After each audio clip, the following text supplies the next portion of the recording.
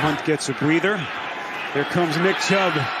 Chubb breaking tackles, and Chubb in for the Browns touchdown. Really special in the fourth quarter. And the point after is no good. Jets offensive line holding up well there. Flacco wide open. It's Davis. Davis waltzes in for the touchdown. Trying to convert. And his onside kick. He goes near side of the field. Who's got it? It's still loose. I think the Jets got it. No signal yet. Now they say Jets football for the Jets. Flacco over the middle. It's caught. Touchdown. Garrett Wilson. The Jets trying to pull a miracle comeback. 15-yard strike.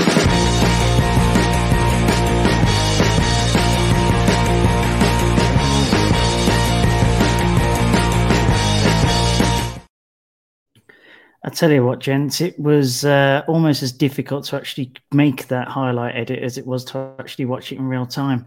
It was one of those where I'm doing it and I'm thinking, do I really have to do it? And I think, well, if I'm doing highlights for the rest of the year, I've got to. Anyway, welcome to the Believe in Brits podcast, everybody. Obviously, this is...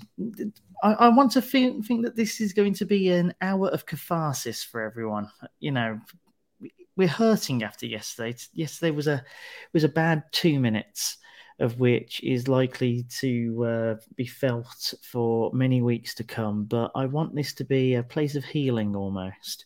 So welcome to the Healing Brits podcast with myself, Josh Enwood, and with me, as ever, as it seems to be, Sean. How are you feeling, buddy? I wish you'd have given us the memo, mate, that this was the healing hour. I was expecting to be able to sort of rant and rave and get everything off my chest. I mean, it's the Catharsis Brits podcast. It's, you know, no matter what you're going to say, you're going to feel better by the end of it. That's the point. That's the memo. Yeah. No, that's fine, mate. No, look, it was a tough one, really tough one. We're going to get into it. Should never have happened for a multitude of reasons. But yeah, looking forward to breaking it down with you guys as always. Yeah, Owain, is that the same for you? Last night on the WhatsApp group, there was a lot of pent-up aggression. Are we going to see some of that out here tonight?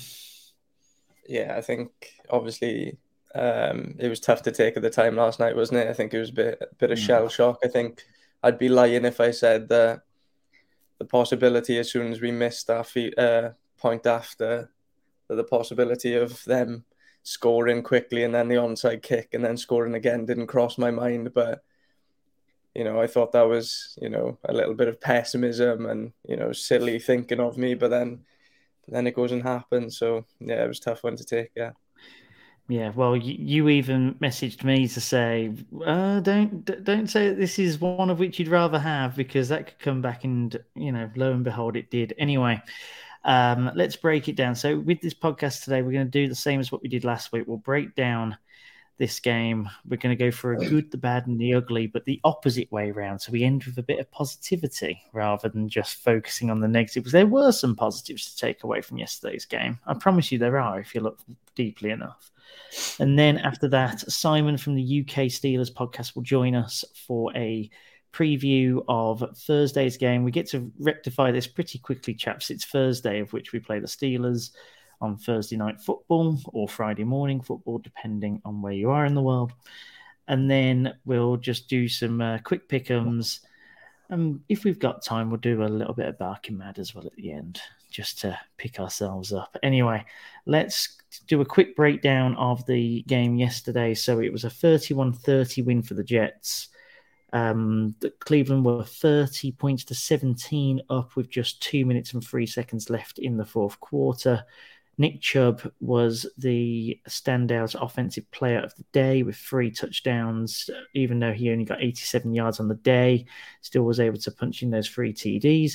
Jacoby Brissett also actually had quite a good day at QB, went over the magic 200 marker this week with 229 yards, 22 off 27 for a TD, and that final play interception.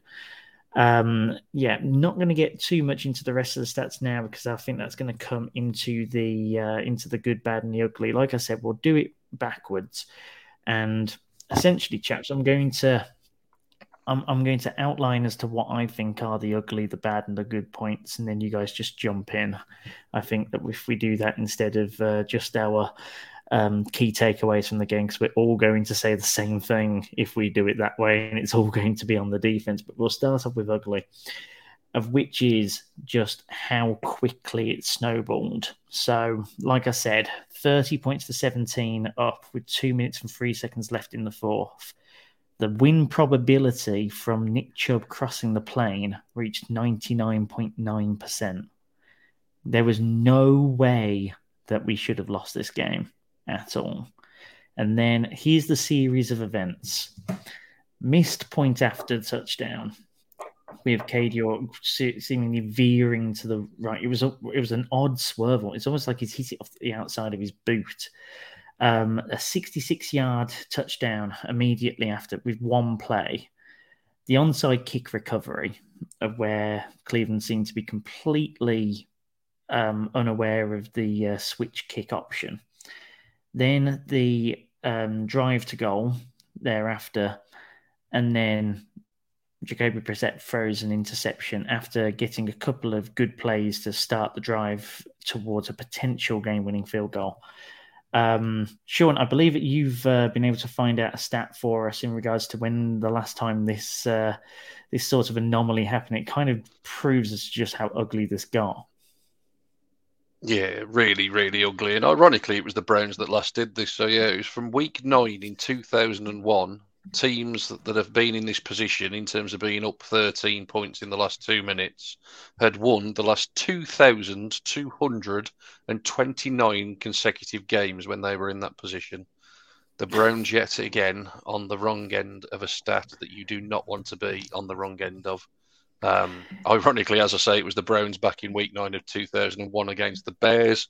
The Browns obviously now own that record yet again after an absolute capitulation in the last 2 minutes. And yeah, ugly is a very, very polite word for what those last 2 minutes were. To be fair, you could probably go back a little bit further than 2 minutes because there were some issues on the last drive, which we may well get into. Look, collectively, the coaching staff in particular have to take a huge amount of responsibility for what happened in the last few minutes. Although, with that being said, players need to start being accountable for what they're actually putting out on the field.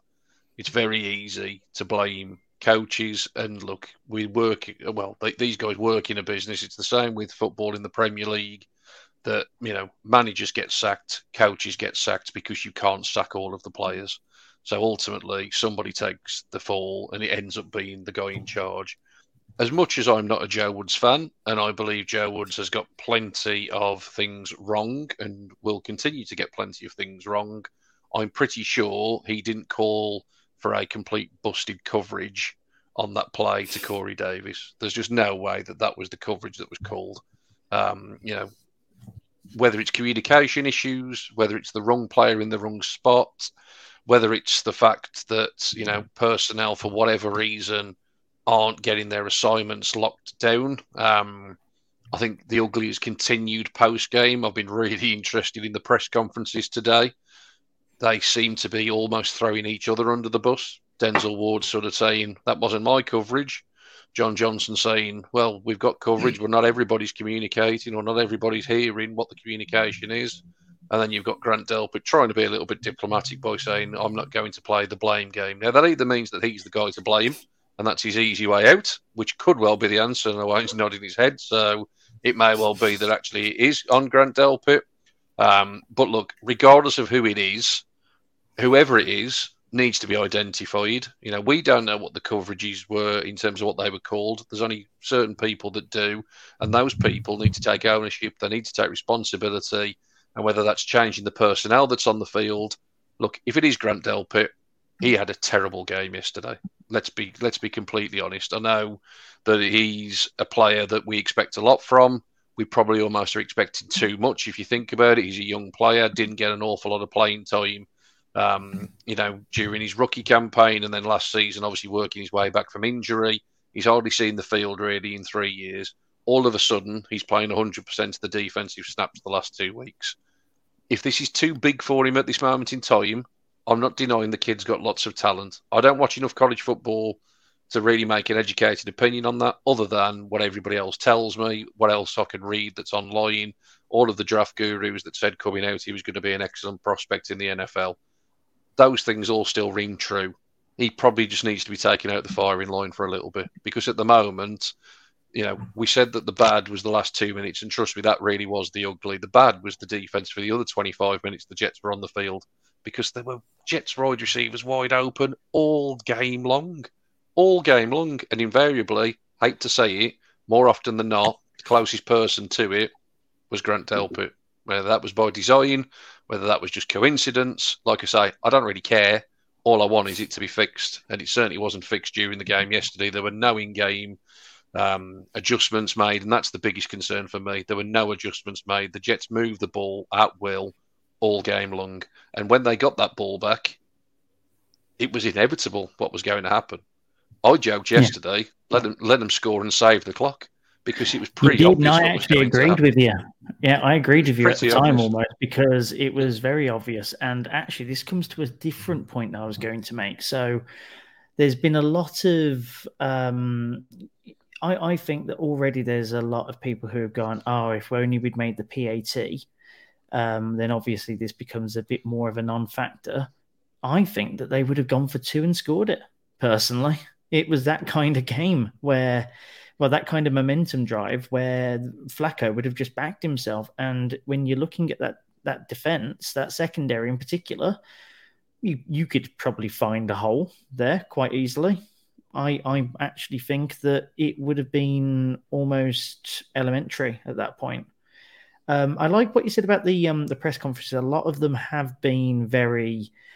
It has seemed very tit for tat so far, and not just between themselves in the secondary, but also just looking at the fans. Just to round off the ugly before we look at the defense. Now, Myles Garrett, for example, after the game, and this could well be emotions and all the rest of it, but Garrett saying, fans shouldn't be booing, they shouldn't be giving up on the Browns this easily. And going down that path, saying it was really disheartening. Whereas Johnson, who I think gets it a little bit more, he's been a Cleveland, he's been around the area, etc., saying, they deserve to be able to air that grievance because of just how bad it was. Owain, let's kick off with you here. Where do you fall down on this? Because I look at it, for example, and I think that it's inevitable that you're going to get booed when you concede 2 touchdowns in the space of 123 seconds. Yeah, I think there's differences. I think Baker comes out and says it last year, and gets slammed for it. But I think what Baker was trying to come out and say last year was, during the game, it was really unhelpful, the boos, because they obviously needed to get the play calls out on offense, and for me that's counterproductive. The booing is counterproductive when the game's going on. But after the game, it's fair game for me. Like the fans have invested a lot of money into watching the Browns, and they deserve to get booed after that. There's no doubt about it. It was a shambles. From minute 1 to the end of that game, the defense was just getting torched. I said in the first half to a couple of boys in a group chat that we were just getting torched all over the field. Like, we were playing soft zones all game, and Garrett Wilson was just feeding off it. And like Sean said, Delpit's had an absolute torrid yesterday. There's no other way to describe it. Like he said, every time there was a big play, Delpit was there. And I think we talk about, the coverage bust at the end. He had 2 coverage busts last week, don't forget as well. The streak, the tight end run last week was Delpit. And then, although, mostly Newsome was to blame for the second one, Delpit should have been over the top as well on that one. So, but you look at it this week, and we're talking about coverages and us not knowing what the coverage was on that play. If you look at where the players are lined up in the secondary on that play, and as soon as the ball snapped, it looks as if Newsome, John Johnson, or whoever the left side cornerback is, John Johnson and Denzel Ward, it looks to me as if they're in cover 2. Because the two, and Denzel Ward has said as much in his press conference, Denzel Ward sits in the... it looks like cover 2 all the way, to be fair. It looks like cover 2. But then I think this may be where the communication issue has come from. It looks to me like Grant Delpit is trying to play cover 3 because he starts dropping in to the center of the field as a cover 3, as a cover 3 player. And then that leaves that gaping hole because Denzel's already sat in the flat and, Corey Davis is wide open down the sideline on the streak because Delpit isn't there. So, you look at it, Delpit looks to blame for a lot of the bad things yesterday. Like we said, we were playing too soft as well, which has been an issue with Joe Woods for the past 2 seasons as well, leaving teams back into games when we're, 2-3 scores up through playing so softly. So there's plenty of blame to go around, and I agree with the coach and staff has to take responsibility. Whoever's got the green dot, that's been an issue today. It seems that Jacob Phillips and Anthony Walker seem to be sharing that job, which doesn't make a whole lot of sense to me. I understand, obviously, when Walker's off the field, then that means Phillips is on the field and he's got the green dot then. But surely it makes more sense to give it to John Johnson, who's done it before, even done it for the Browns before, is on the field, consistently. I don't. For me, I'm sure John Johnson did have the green dot last season. So no, Walker did. Walker was green dot last year. Yeah, so Walker was green dot last year. But for Phillips is a player that's literally really playing a rookie season because he's been injured so much before. He's got a million other things to concentrate on his own game. So you would think that maybe giving him the green dot when he's on the field is a massive, massive mistake. I think it was Walker on the field for that coverage bust at the end. I'll have to double check, but it just seems like a shambles, like all the way through. And for a defense with so much talent, we've spoken about it a million times, that secondary, the talent involved in that secondary is, second to a very, very few in the NFL, maybe Tampa Bay. So, yesterday and giving up 31 points to Joe Flacco just shouldn't happen flat out. Yeah, well, Sean, actually, I know you wanted to pitch in there. What's your 2 pence on this before I sort of wrap around the defense as a whole? Yeah, look, just wanted to come back in because, like I said, I'm very much in the Joe Woods has had enough of these games that, his number should be up. At the end of the day, somebody has to take ultimate responsibility. The one thing I would say is Denzel Ward in his press conference or in his tweet, whichever one, I think his tweet was, I think he was responding to somebody who said he got beat for like 100 yards and he's come back and said, I was only targeted once, you don't know what coverage I'm playing, etc., etc. We paid that guy $100 million in this offseason, or we've given him a contract to that extent. When the game is on the line, quite frankly, who gives a shit about the tight end running in the flat? Let the tight end run in the flat. Put your best corner that you just paid all that money and lock up the goddamn wide receiver. If Conklin catches that ball and he runs 15 yards up the sideline, so be it. The one thing you could not do yesterday, was give up a big play. The commentators were actually talking about that very thing, and they said, the Panthers did this on the Browns last week, one play, and they were all of a sudden back in the game. And you're sitting there watching it thinking, well, they're not going to do that again, are they? They're not going to be that stupid and let this happen. Look at the situation they find themselves in. And this comes back to, like I was saying earlier, players have got to also step up and be accountable. Denzel Ward now, he's a veteran on this defense. He's been now in this, it's his 5th year, I think, now with the team. 5 years he's been with the team. He's in theory a leader on this team. John Johnson, when he was brought in for leadership qualities, and again was a really good player with the Rams. He's been underwhelming with the Browns. But they're 2 guys that should have easily just said, look, whatever we called it, whatever coverage it is, whether it's cover 2, cover 3, don't care. Whatever we do, you cannot let somebody run over the top of you. And it's as simple and as straightforward as that. But ultimately, it does come down to the coaches putting the guys in the right position. But also, if it's cover 2, you expect Delpit to drop back. and follow him round. Yeah. You can't ask Denzel Ward to break his mid cover and follow the guy coming round. Listen, and that's what I say. I'm not saying what Denzel's assignment was. What I'm saying is, if Denzel's assignment was to cover the flat, what I'm saying is that's poor from the coaching perspective, because surely, that's fine. I just wanted to make sure that you weren't. Yeah, I just wanted to make sure that it wasn't a case of getting him to break out of that middle, because that was his role. Yeah, Denzel himself has had issues, I think, with Joe Woods' his scheme in the past. So I remember hearing last year that Denzel wasn't particularly thrilled to be playing so much off coverage in zone. He wanted to get up and play press man corner, which, if we remember back to his rookie year, he is more of a press man corner. Yeah, lights out. And you look at our two corners.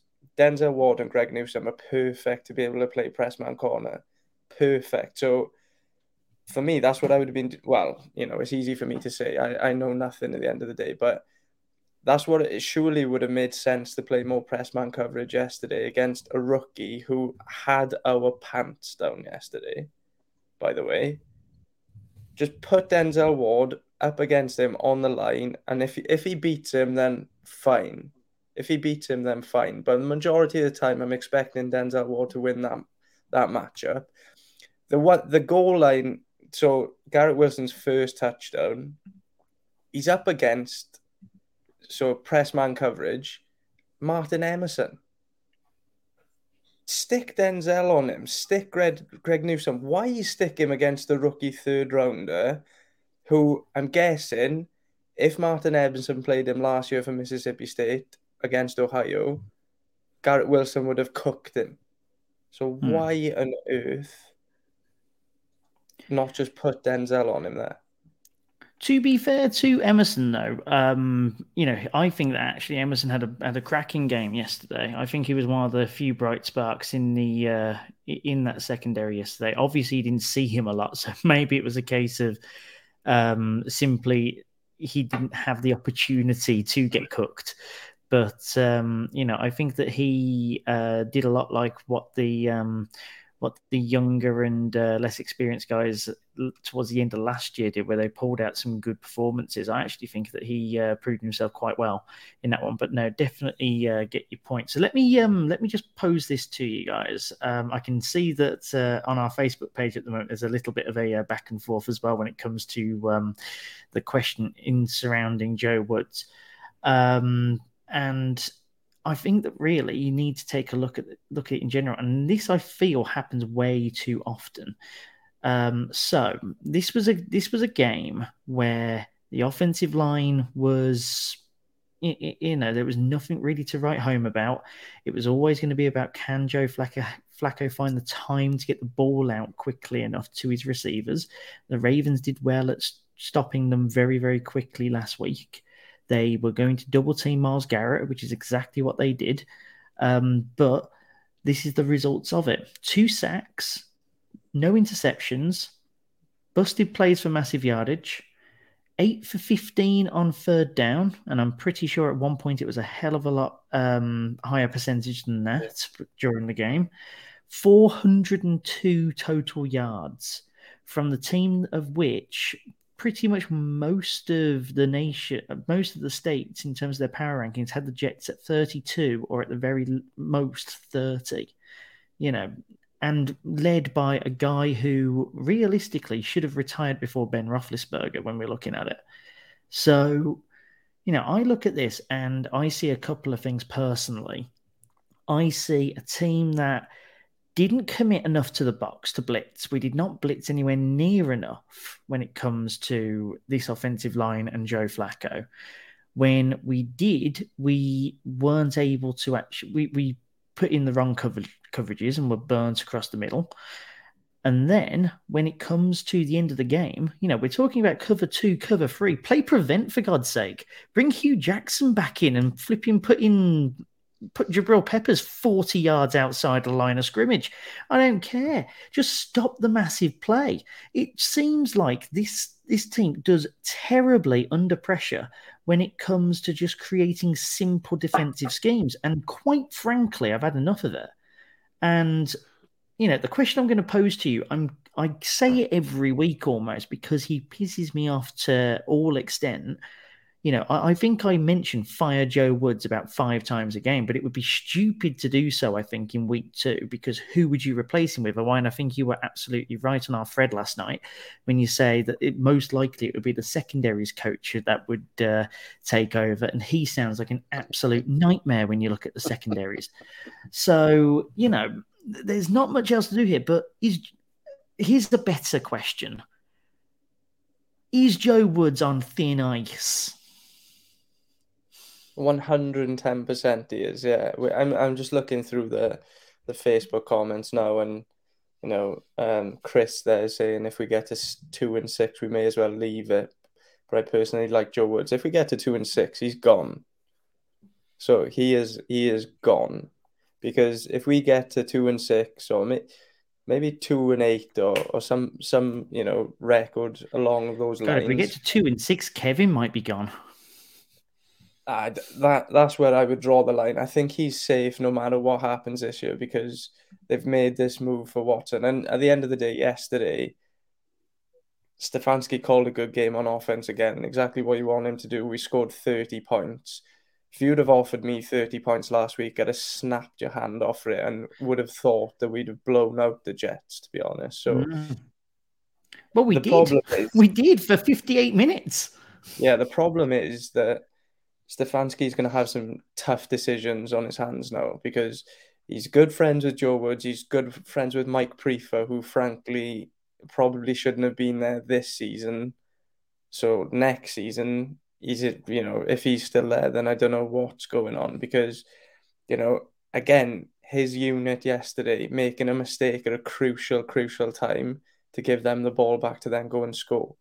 So he's under a lot of pressure, but yeah, like you say, I think you fire Joe Woods now, then Jeff Howard comes in, and Jeff Howard's responsible for the secondary, who have been stinking to start this season. Another comment I wanted to bring up as well was, I think Spencer said that we haven't had a secondary for as long as he can remember. I would take a different stance to that, because I think last year, for the majority of the season, they were really good. Especially you look back at games like the Vikings, who, have Justin Jefferson, Adam Thielen, and we locked them down and they scored like less than 10 points. So what's gone on here? I'm not quite sure. We did have the odd coverage bust last season, but that was early part of the season as well. So why that's come back to haunt them after such a good second half of the season, I don't know. Yeah. Right. I tell you what, let's end on some positivity, shall we? I feel like we've gotten quite a lot out there in terms of the defense, and I feel like if we continue going on, I'm not going to be able to watch that side of the ball, and that was the side I was most excited about to start the year. And stupidly enough, the side of which I was incredibly worried about in this game really balled out, I thought.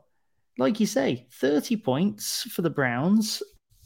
And snapped your hand off as well, Owain, quite honestly. And they looked incredibly polished. Brissett went for 22 off 27, and realistically should have finished on, I think it was 20 off 24. He went for a TD, and of course that last second interception, of which, if he just put a little bit more on it, it actually would have got through to Cooper, and that probably would have put us into field goal position. Chubb and Hunt again sharing the responsibility quite evenly. Chubb got over 80, and I think Hunt got over 50 yards. Bit more on the passing side this time around, and Amari Cooper ended up having quite the day. 9 receptions, 101 yards, and a touchdown. Donovan Peoples-Jones didn't have a single reception. He was only targeted the once, which completely screwed my fantasy league, seeing as I brought him in thinking that he was going to be the go-to for the rest of the season. So that's that kind of screwed over there. But when you look at that from an offensive point of view, do you both feel that if we can have that as our mens rea offensively, if that's our base, that we'll be able to hang in for some of the games of which, you looked at and thought, on another day with another quarterback with a better room, we would be in it, but we're not so far. Do you feel like those games, for example, are turning around just off the basis of that performance from the offensive side of the ball? Sean, I'll start off with you, bud. Yeah, I think the only thing I would say to sort of just calm expectations a little bit is that is probably the ceiling for this offense. I wouldn't say it's necessarily the base as you've described it there. What we did yesterday was extremely efficient. Brissett was very, very accurate with the ball, very safe with the ball. The running game struggled really to get going until the fourth quarter yesterday. But there was a lot of play action passing. There was, like I say, a lot of safe, secure throws.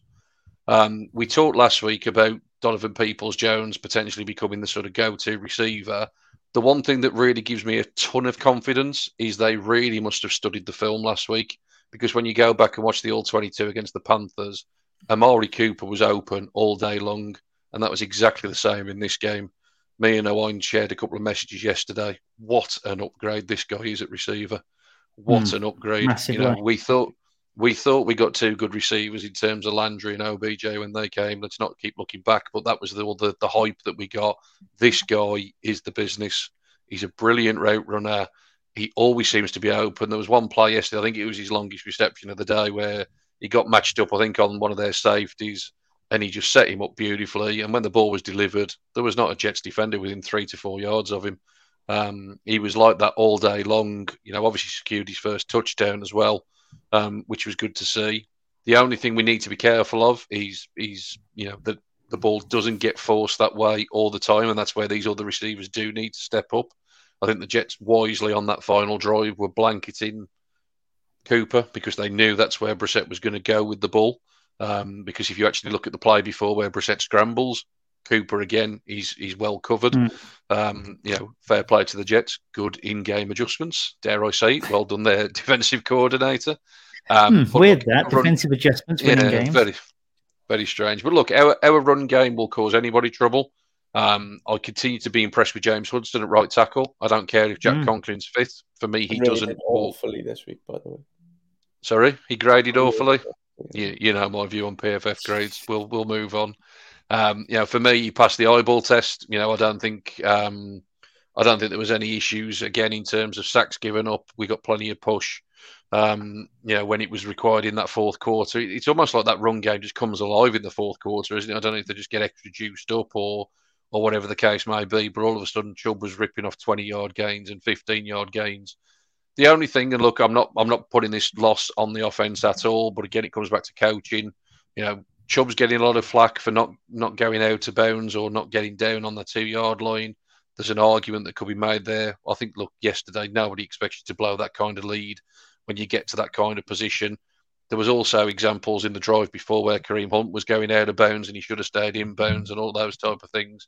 And these are really minor, but I think we also need to appreciate that at this moment in time, this football team needs to play pretty faultless football for 60 minutes to get the job done. And these are only minor criticisms, and they're certainly not anywhere near to the level of concern as what the offense is. Cade York missed an extra point. He won us the game last week with a 58-yarder. Have I got any concerns with Cade York? None whatsoever. Kickers miss PATs, kickers miss field goals. It happens. It's not a concern. He'll bounce back, I'm sure of it. Have I got any concerns with the run game? Not at all. But again, being really ultra critical, the coaching should have been very simple to the guys. Guys, we're now at the 2-minute warning. The Jets have got no timeouts. Even if we don't get 10 yards in the next 3 plays, the worst that's going to happen is Cade York's got a chip shot field goal and the Jets have got 35 seconds left on the clock because we'll just drain the clock for all it's worth. That's what good coaching does. It might not have been pretty, but actually it's very easy in hindsight. And that's what I say. I'm not criticising what happened. And that's the difficult thing with this. But I think we've also got to be balanced with our assessment here of what actually happened in there. You know, that I had zero confidence in the defense last night. You know, you guys were aware of that. We were talking throughout the course of the game. And to be honest, I sort of said it in jest when Chubb went in. I said he should have gone down, and it came back to bite me in the arse. You know, that game was won. And it's a stupid thing to say, but if that offense had only scored 24 points yesterday, we'd have won the game. The fact that it scored 30 actually means we lost. Yeah, it's one of the stupid anomalies of the NFL, mate, but I personally never believe in it. I always think punch it in. and you should be able to trust you guys not to allow two consecutive scores with 2 minutes to go. But hey ho, we support the ground. Absolutely. Yeah. Owain, any last thoughts from you before we head over and take a look at Thursday?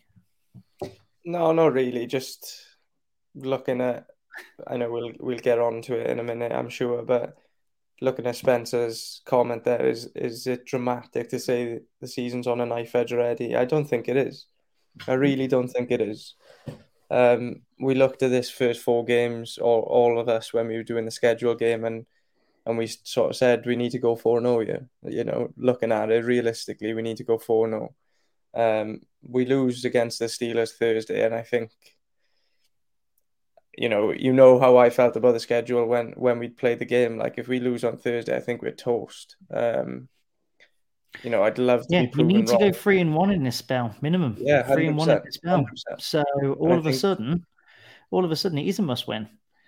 Yeah, and I think if you do win Thursday, then you can sort of look at that Jets game and feel slightly better about it, I suppose. Not the way that we did lose, but that loss being there, you can feel slightly better about it. But yeah, it's a massive, massive game Thursday. I don't think that's understating it. Yeah, it's a big game, but I think if you were going to go 2-1, the best game to win is Thursday night. These divisional games are going to be mega important, and we caught a break yesterday with other people losing. Let's be honest. I don't think anybody saw Cooper Rush beating the Bengals. I don't think anybody saw that helped a lot. Helped massively. I don't think anybody saw the Ravens giving up a 21-point lead to the Dolphins in the fourth quarter. That helped the mental health. I've got to tell you, the mental health has helped a hell of a lot. And look, the reality is, if we win on Thursday, all of a sudden you are top of the division in this early stage of the season. So, look, all is by no means lost. But the problem is wins like yesterday that you had secured, that you've now sacrificed. This is where it sounds hyperbolic, but it comes back to bite you in the arse when you get down the stretch and you come to the wild card, and it's games that, you need this game to get in. And actually, it's like, if we'd have just hung on and secured that win, we'd already be in. Do you know what I mean? It's silly to think about that in a week 2 game, but we've all said how tight this AFC is going to be potentially. That's the beauty of the NFL, though, isn't it? You have to actually play the games, and look, there's, the Bengals look shocking. I'm going to share a stat on the Full 10 Yards podcast later. I think Joe Burrow is the most sacked quarterback of all time through 2 weeks of a season, and I think he's took 85 sacks in the last 2 seasons now combined. We're only 2 games into this season. He's took 85 sacks since the start of last year. It's absolutely ridiculous. But Thursday is a big game. I know we're going to get onto it now. It's a brilliant time for us to actually get back on the field, though, because I think having to wait a whole week to try and right the wrongs wouldn't have been good for anybody. So hopefully they can do it Thursday night. But as we know, Steelers game's never an easy one, is it? It's not. And I'll tell you what, let's bring in Simon from the UK Steelers podcast just on the other side of this incredibly quick break. And they start with a horrible snap all the way back to the 2-yard line, and the Browns bounce it into the end zone where they wind up with a touchdown. Of all crazy things. Yeah, sorry about that, Simon. Have to do it. You're going to set me up like that? Yeah, set you up like that, mate. But I actually had the script actually scheduled out, but your laugh completely threw me. Sorry, I was going to say, but God, how things are different now. Thinking that it was going to be the start of an era, it's definitely taken a few twists and turns, shall we say. But in any case, first of all, welcome along to the Believe in Brits podcast, Simon. Great to have you on. Yeah, thanks for having me. Cheers. Yeah, no worries, mate. No worries. Obviously, a massive rivalry game on Thursday under the lights and at an indescribable UK time, as it should be. But first of all, let's learn a bit more about the Steelers this year, because sometimes we can be a little bit too in our shells and just looking at the results and all the rest of it. How do you think the Steelers have got on with their start to the season? So obviously an overtime win over the Bengals and then a close loss to the Patriots yesterday. Yeah, I mean, after week 1, I think everything was up in the air. That was one of those week 1 games where you almost didn't know if you could take much from it because it was such a bizarre game. I'm sure a lot of people probably caught the end of it on Red Zone because it seemed to just go on forever and ever. But So we didn't quite know, is this defense going to stick around? Obviously, you've got the TJ Watt injury impacting us from that first week, and things seemed quite dour after the end of that first game when Najee looked injured as well. But we got some good injury news. We came back seemingly looking okay for week 2, but obviously without TJ Watt, and you could really feel that the difference between week 1 and week 2 on the defense was just a sheer lack of pressure on Matt Jones. All of a sudden, those one-on-ones that we were winning on the D-line just weren't there this week. Cam Hayward, in a matchup we thought would dominate. The rookie from Chattanooga, Cole Strange, everyone's favorite number 1 round draft pick, didn't seem to go down as easy as we thought, and there was really little pressure on Matt Jones. So that defense seemingly, shaky without TJ Watt, but I think I trust them a little bit more to pull it together. The real problem, of course, is the offense. Mitch Trubisky leading it right now, I think, is not the answer. I think that's clear for all to see. But there's obviously a deeper play calling issue going on as well. The Steelers have been playing scared now for a good 2 or 3 years offensively. It's all short plays, quick passing game, and a lot of people blame that on Ben's arm, and we see it now that was not the only excuse for that. Yeah, and that was going to be the next question as well. We tend to ask as to what the state of the team is, and the fact that when you look at when you looked at the schedule and you saw the Bengals and the Patriots first, that the Patriots obviously coming off what was an impressive year for them, especially under Matt Jones, rookie year, and getting to the playoffs. You must have been expecting the worst, but seeing some good results out of it. The offense doing something at least to keep you in games, probably a bit more than many outside Pittsburgh would have thought at the very least. Is the offense rather stuttering? Is it more of a case of play calling? Yeah, this is the golden question right now in Pittsburgh, and you're seeing it on. I'm a keen follower of Pittsburgh Twitter, and it's very split as we now. have to be at our respective teams. Absolutely right, and I'm seeing right now it's very sort of 33. Are we talking it's a play calling issue? Is it an offensive line issue? Is it a Mitch Trubisky issue? And people are really split on what the answer to that is. And hey, it might be more than one. But what we are seeing is, like I say, they're living in the fears on offense. They're very afraid to push the ball downfield. You're seeing a few kind of, I don't want to call it fluky plays, but plays that seem to go right despite everything. You'll get those against us. You'll get those against us. Yeah, and that's just the NFL week to week, right? The defensive side of the ball has to make the plays too, and there'll be mistakes there, and we'll take advantage of them. But we just, we are struggling to do the easy things, and just picking up an easy 5 yards now and again is just, it's really like, trying to get blood from a stone sometimes with the Steelers offense. So, get some pass rush on Mitch Trubisky. I wouldn't be too worried if I was honest. Yeah, well, we said that about Joe Flacco, and then look what happened. Well, fair enough. Yeah. When you talk about the 33 split, that's us in the secondary at the moment. So it's all swings and roundabouts, mate. Don't worry about that. So obviously defense rules in Pittsburgh at the moment. TJ Watt obviously has caused your line to lose a bit of dynamism, because it basically all runs through TJ Watt, much in the same way that realistically in Cleveland it runs through Garrett. If you double block him and you don't have Clowney on the other side to cause some sort of issue, it all goes rather flat, as we learnt towards the end of yesterday. Is it a case of keeping it away from Minkah Fitzpatrick? Is he kind of your, is that now seemingly the where your defense shines now, is in the secondary? I think what's to be encouraged about the Steelers defense from week one, especially, is that there is now an elite piece at each part of this defense. When TJ Watt's there, you've got, a real, top up. I won't get into the Myles Garrett TJ Watt debate, but you've got, We can have that privately, mate. Don't worry about that. But you've got an elite edge rusher there. You've got Cam Hayward, so you've got an elite presence on the D line. Obviously, Miles Jack, who we picked up in the offseason, has really hit the ground running in his role in middle linebacker. And we really needed that, like you wouldn't believe. Devin Bush has been such a disappointment over the last couple of years, and we've tried to fill that hole with various people, and it's just not quite worked. So, Joe Schobert being the last failed experiment. So, Miles Jack is a breath of fresh air there in the middle. And then, like you say, at the back, Minka Fitzpatrick, just like another elite piece. So you've just got really, really top tier players at each level. And that allows that defense then to not play scared. And you get in those explosive plays. And you saw that with, 4 interceptions and what was effectively an interception and a fumble recovery against Joe Burrow, of all people, in week 1. So you kind of got a little piece of just what that defense could be. I think it really could be elite.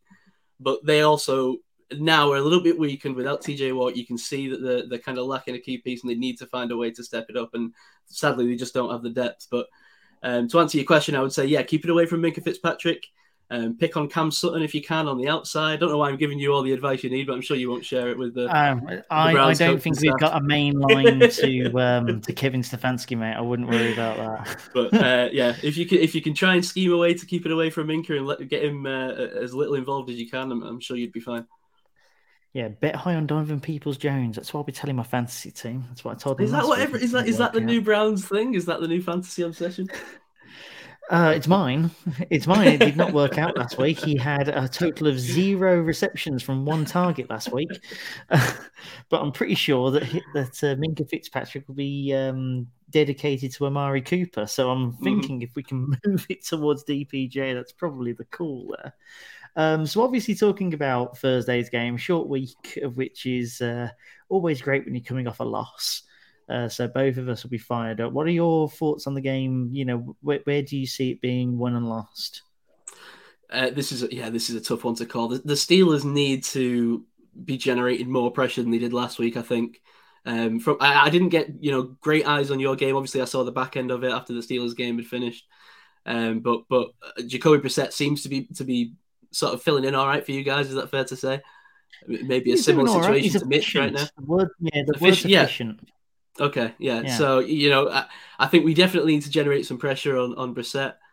As to what the outcome, I'm kind of teetering every day. I like to be optimistic, so I'm going to say maybe a low score, and if we can keep the Browns running game in check, a low scoring win. I'd say maybe a 20-17 win for the Steelers. Is that too optimistic? God, how are we going to stay awake? 20-17. It's anything like that Pats game. Oh, it's going to be a tough one at 4 a.m. I tell you that much. Yeah, definitely not having any meetings on Friday morning if that's the case. Bloody hell. Put that day off for sure. Yeah, absolutely. Shaun, Owain, any questions for you guys for our resident Steelers fan here? No, I was just going to ask about the cornerback situation, obviously, because Joe Hayden left last year, so they didn't. I don't think they brought anyone in the draft, did they, a corner? No. So I was going to ask how that's working out so far this season, because I looked at the Steelers roster at the start of the season and sort of picked that out as a potential weakness. So yeah, I was going to ask about that really.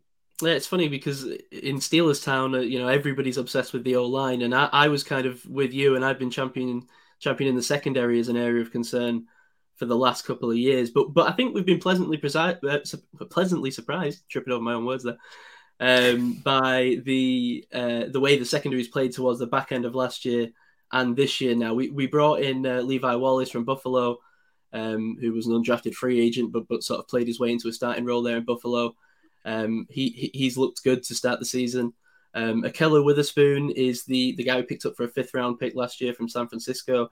He started towards the back end of last year, and he's kind of a boom or bust guy, kind of a guy who's a strong man corner, but he's got all the athletic ability you want in the world. He might give up a play or two, but he's the most likely to also grab you a pick at a key moment. So he's kind of a playmaker to watch.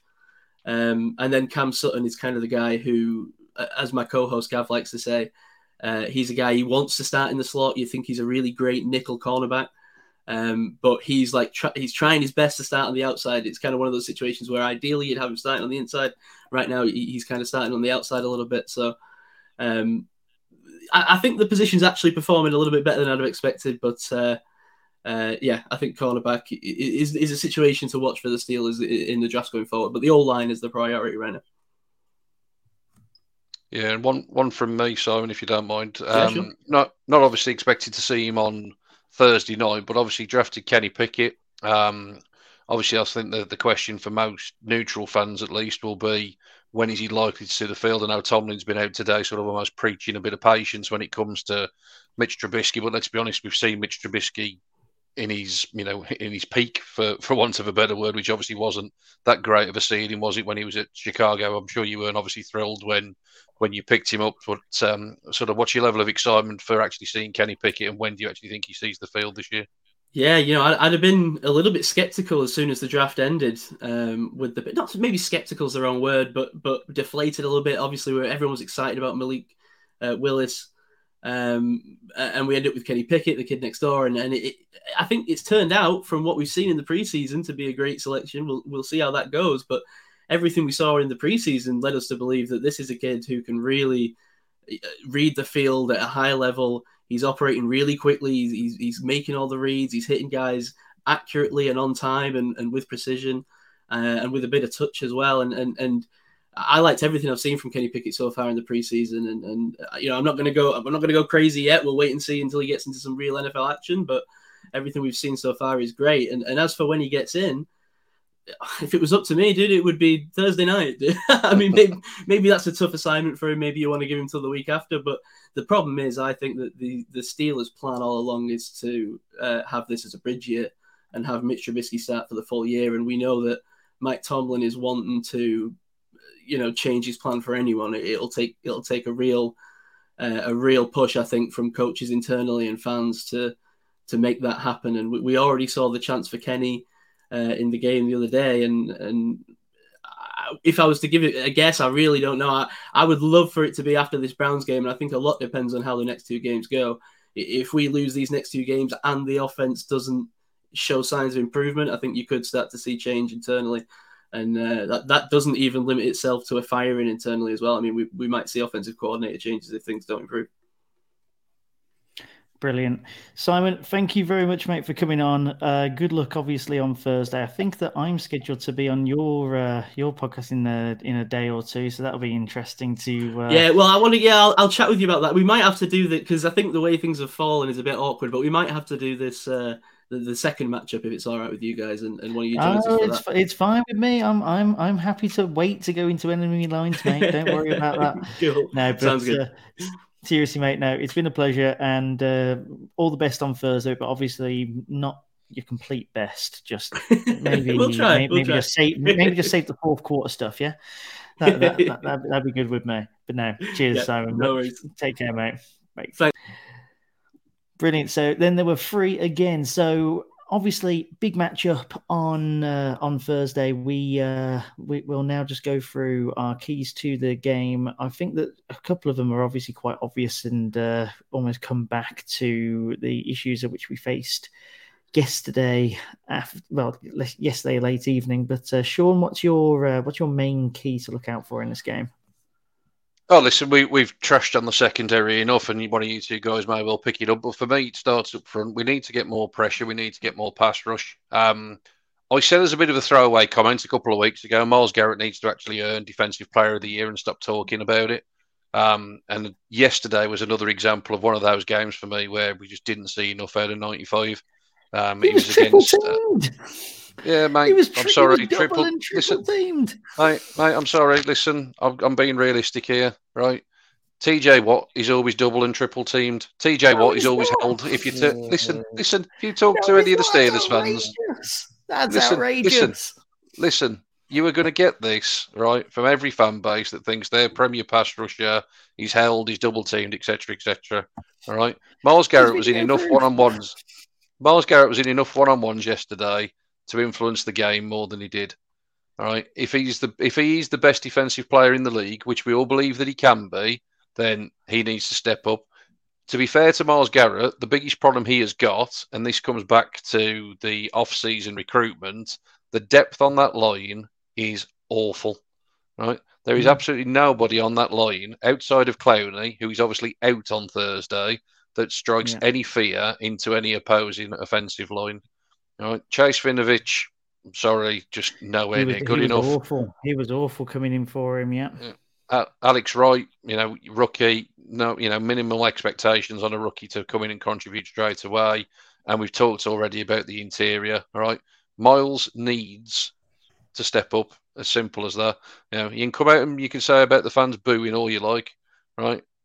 I'm a big Myles Garrett fan, huge Myles Garrett fan, right? But whether he's double teamed, triple teamed, whether they put all 5 guys of the offensive line to block him, I don't care. He needs to start influencing the game more than he does.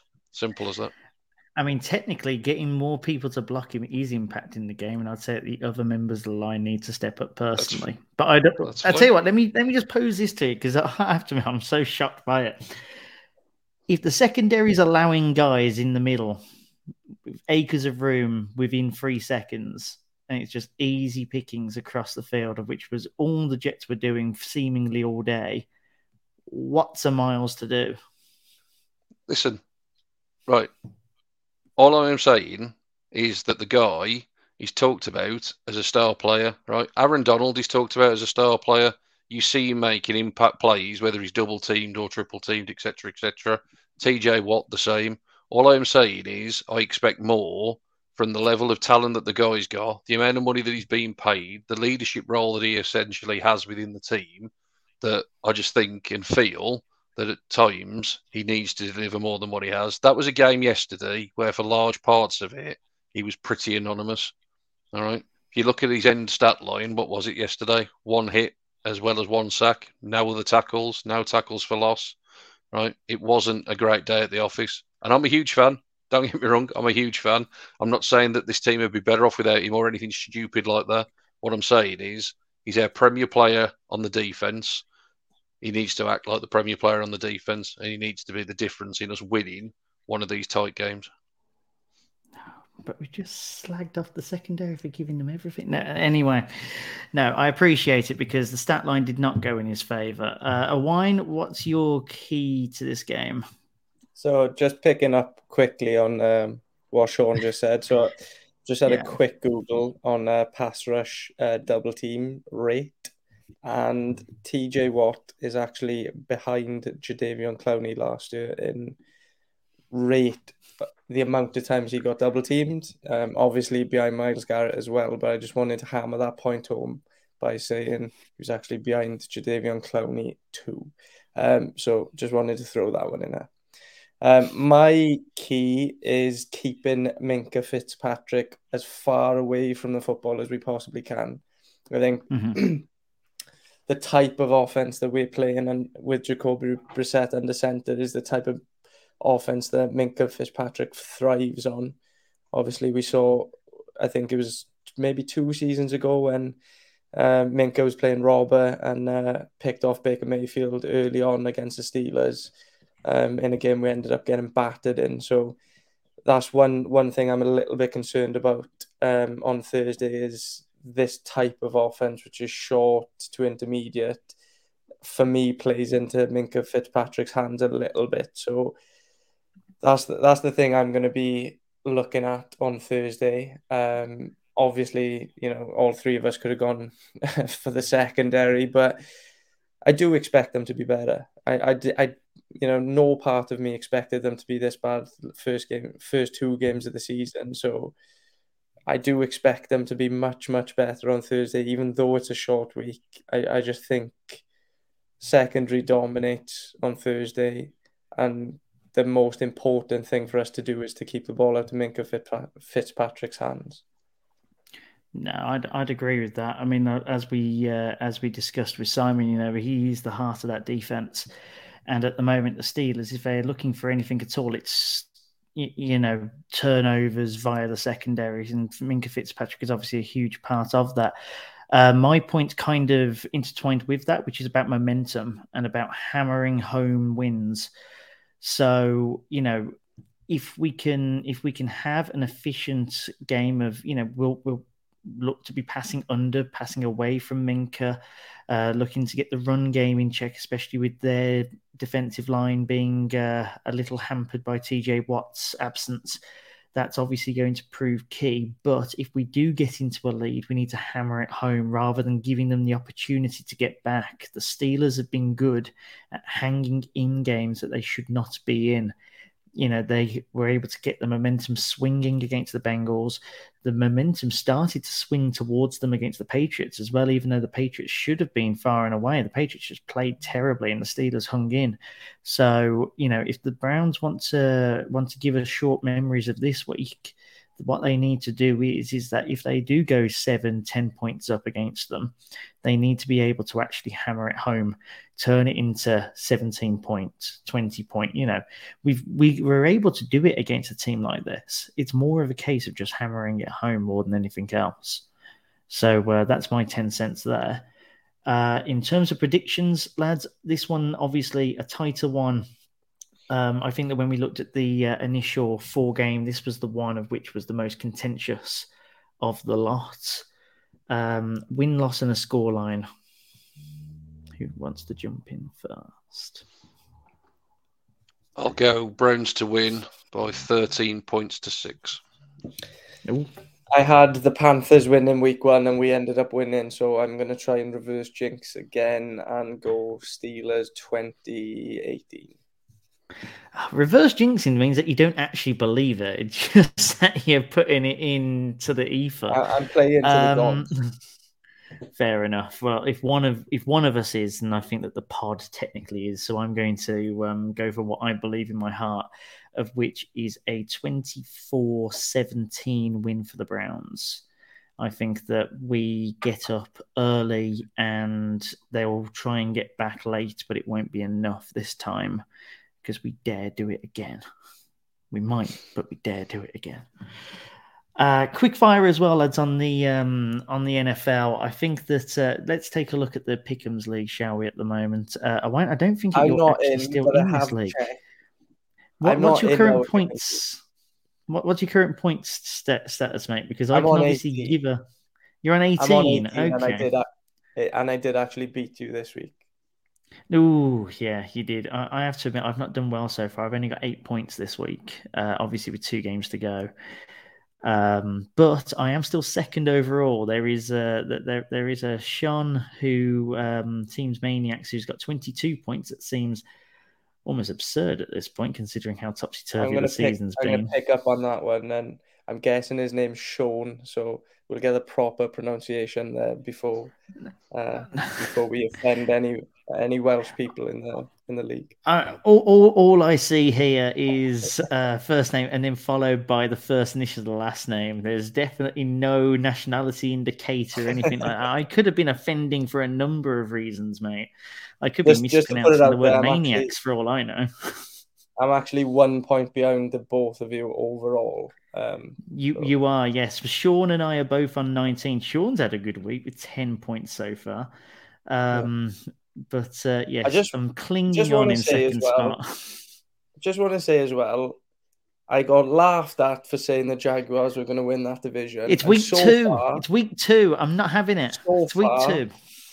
So far, they look really good. Still not buying the hype. Come back to me week 8, week 9. They battered the Colts. They did. And that just shows how bad the Colts are. The Colts have lost to the Texans. Well, they should have lost to the Texans, and they lost badly to the Jags. It's just bad Colts season. The Titans have got this division in the bag. I'm not entertaining anything else. They look, the AFC South's a crapshoot at the moment. It's an absolute crapshoot at the moment, but I'm not entertaining Jags win season just yet. Too early. Yourself.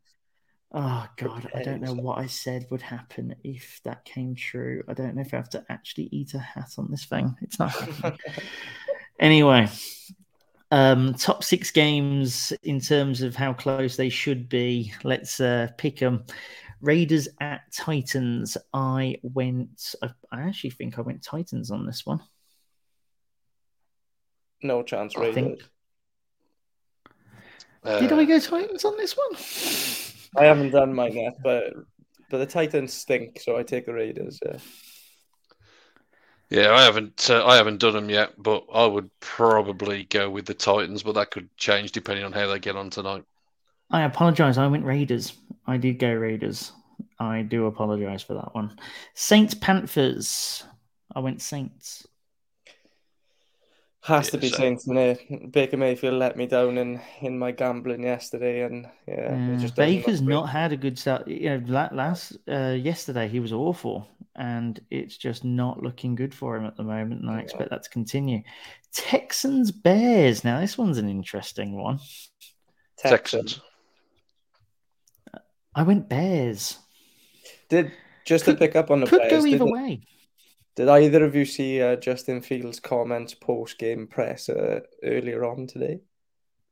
Did not know. Enlighten us. So imagine Myles Garrett annoyed his fan base with what he said yesterday, and then times it by 1,000,000, and then you get to Justin Fields, who basically said that the fans don't hurt because the players put in all of the work and the fans don't do anything. So, I think he may have annoyed the whole Bears fan base after today. Oh, yikes. Yeah, I don't think that any of us would be quite that crazy. Jeez. No. Packers Bucks. Oh, this one's actually pretty tight considering that the Bucks only came through at the end, and the Packers seem to actually have quite a comfortable game last time around. I did go for the home team Bucks though. Depends who's going to suit up for the Bucks. Evans is banned as it stands. Were they going to have any wide receivers? This is true. Normally I'd take the Bucks. Stand though, like he didn't do a great deal wrong, really, did he? He pushed the guy, but other than that, he didn't do much. He instigated a fight, though. It wasn't just that he was on the field already and he gave him a bit of a nudge. He literally sprinted from the side of the field, and if you could throw a punch into he basically did what you could as close to decking the guy. Suspended for throwing punches. I can't remember Chauncey Gardner-Johnson getting suspended or whoever punched. Oh, I think he did. I think he did in the end. I think he was the guy that actually he signed for us, didn't he? He signed for us, the guy that punched him. He did, yes. I can't think of who it is now. If someone knows that, then hit us up on the comments before we go away, because I'd quite like to know without having to do any research. Just to go back to the game, I'm going to take the Bucks because I think that secondary matches up very, very well to the Packers' inexperienced wide receivers. Yeah, Sean. You can't sit on the fence and say it depends. No. Listen, I'll take the Bucks. I mean, like I say, that's based on what we know today. I agree. I think Evans will get his suspension overturned as well. So, ooh, that's a added little extra spice. Atlanta Falcons go to the Seattle Seahawks. I actually think this will be a sneaky, fun game to watch because they both stink. But they both have a lot of heart. Seahawks at home. I will go the Falcons because they've not looked that bad on offense so far. I picked these during the early games yesterday, and the Falcons actually seemed to look okay when I was watching them actually do their thing, and I think that they might have enough to get over the Seahawks. But this one's another 50-50. I have to admit, I have not gone that far. You're going to have to take a look at that. With a trainer, so if he's out and DK Metcalf is on, whoever their number 2 is, then that could be an issue. Final one, San Francisco 49ers at the Denver Broncos. The Broncos, for me, have been the most disappointing team so far through 2 weeks. They have been awful, and I'm massively on the Broncos hype train. I'll take the Broncos, but I've got to be honest, I think the fact that Jimmy G's playing for the Niners now improves them massively. But I'll take the Broncos. I'll die on that hill. Yeah. In fact, actually, before we hear Owain's bit, I didn't know Trey Lance got injured, and I thought he was just taken out the game that early. And I thought that Shanahan had just made that decision, and I was applauding the decision. Turns out it was because he was injured for the season, of which means that, by the way, that is a front office masterstroke that they did not trade away Jimmy Garoppolo. And also that he's playing on the cheap. All of a sudden, this looks like a complete masterstroke from the front office. But yeah, they look a lot better under Jimmy G, and he seemed to prove that yesterday, I thought. So I'm actually switching. I had it down as the Broncos on my NFL Pick'ems app, and I've now switched it to the 49ers for that reason. Owain, are you here to pour water on my parade? My Jimmy G parade. Yeah, I think we talked at length about my hatred of Jimmy G, and so it may be hypocritical for me to go the 49ers. I am gonna go for the Broncos. I think at some point they have to sort that out. They have to. No, They're too good enough. not to. Just like our secondary is too good not to sort it out. That offense is too good to not sort it out. So. It might just be a case that it's just not a good fit. You know, a Russell Wilson offense is a very particular offense, and it's a case as to whether or not it actually gels. It just seems that they're very disjointed. It might be like week 10 until they sort it out. So, you know, there's a number of different things at play there, I feel. Right. We're not going to do Barking Mode. We've already run quite a bit over, but there is going to be a podcast on Friday, at least with me. It might be with one of these two as well. Depends on commitments and all the rest of it, 'cause it's going to be an extraordinary pod after Thursday night football. It will be on Friday night, or if you're in the States, Friday afternoon, just to go through the Steelers game. We will then be back as normal on Monday to do a preview for week 4. But we'll also do a bit more Barking Mad, I think. I think that'll have a bit more of a preseason pod feel to it as well. And hopefully by that point we'll be 3-1. Do follow us at Believeland Brit on Twitter. We're also the Believeland Brits podcast on Facebook. You can also find us on YouTube. If you go to our Linktree /Believeland Brits, you'll find all the relevant links there. Hit subscribe because it does help get more people looking at our site for Browns fans, etc. Recommend us to your friends. Share out this video if you're watching the live stream on Facebook and all the rest of it. We're young, we're fledgling as a podcast, and we just want to get to as many ears as possible for the UK and beyond. Owain, Shaun, thank you very much, both of you, for joining me tonight on what is a frustrating but albeit... Actually, here's the question. Do you feel like you've catharted a little bit? Do you feel a bit better for getting it out? Anyone? Yeah. Yes, no? Yeah. No. Owain looks like... No, Owain still looks like he could deck me, to be fair. So, No. No, not me. Others, but not me. Joe Wood. Yeah, definitely. It's fire Joe Woods / don't fire Joe Woods season over here. But apart from that, everyone stay safe. Enjoy Thursday. I really hope that we're able to enjoy Thursday / Friday morning. We will see you again on Friday. Thank you for listening to the Believeland Brits podcast.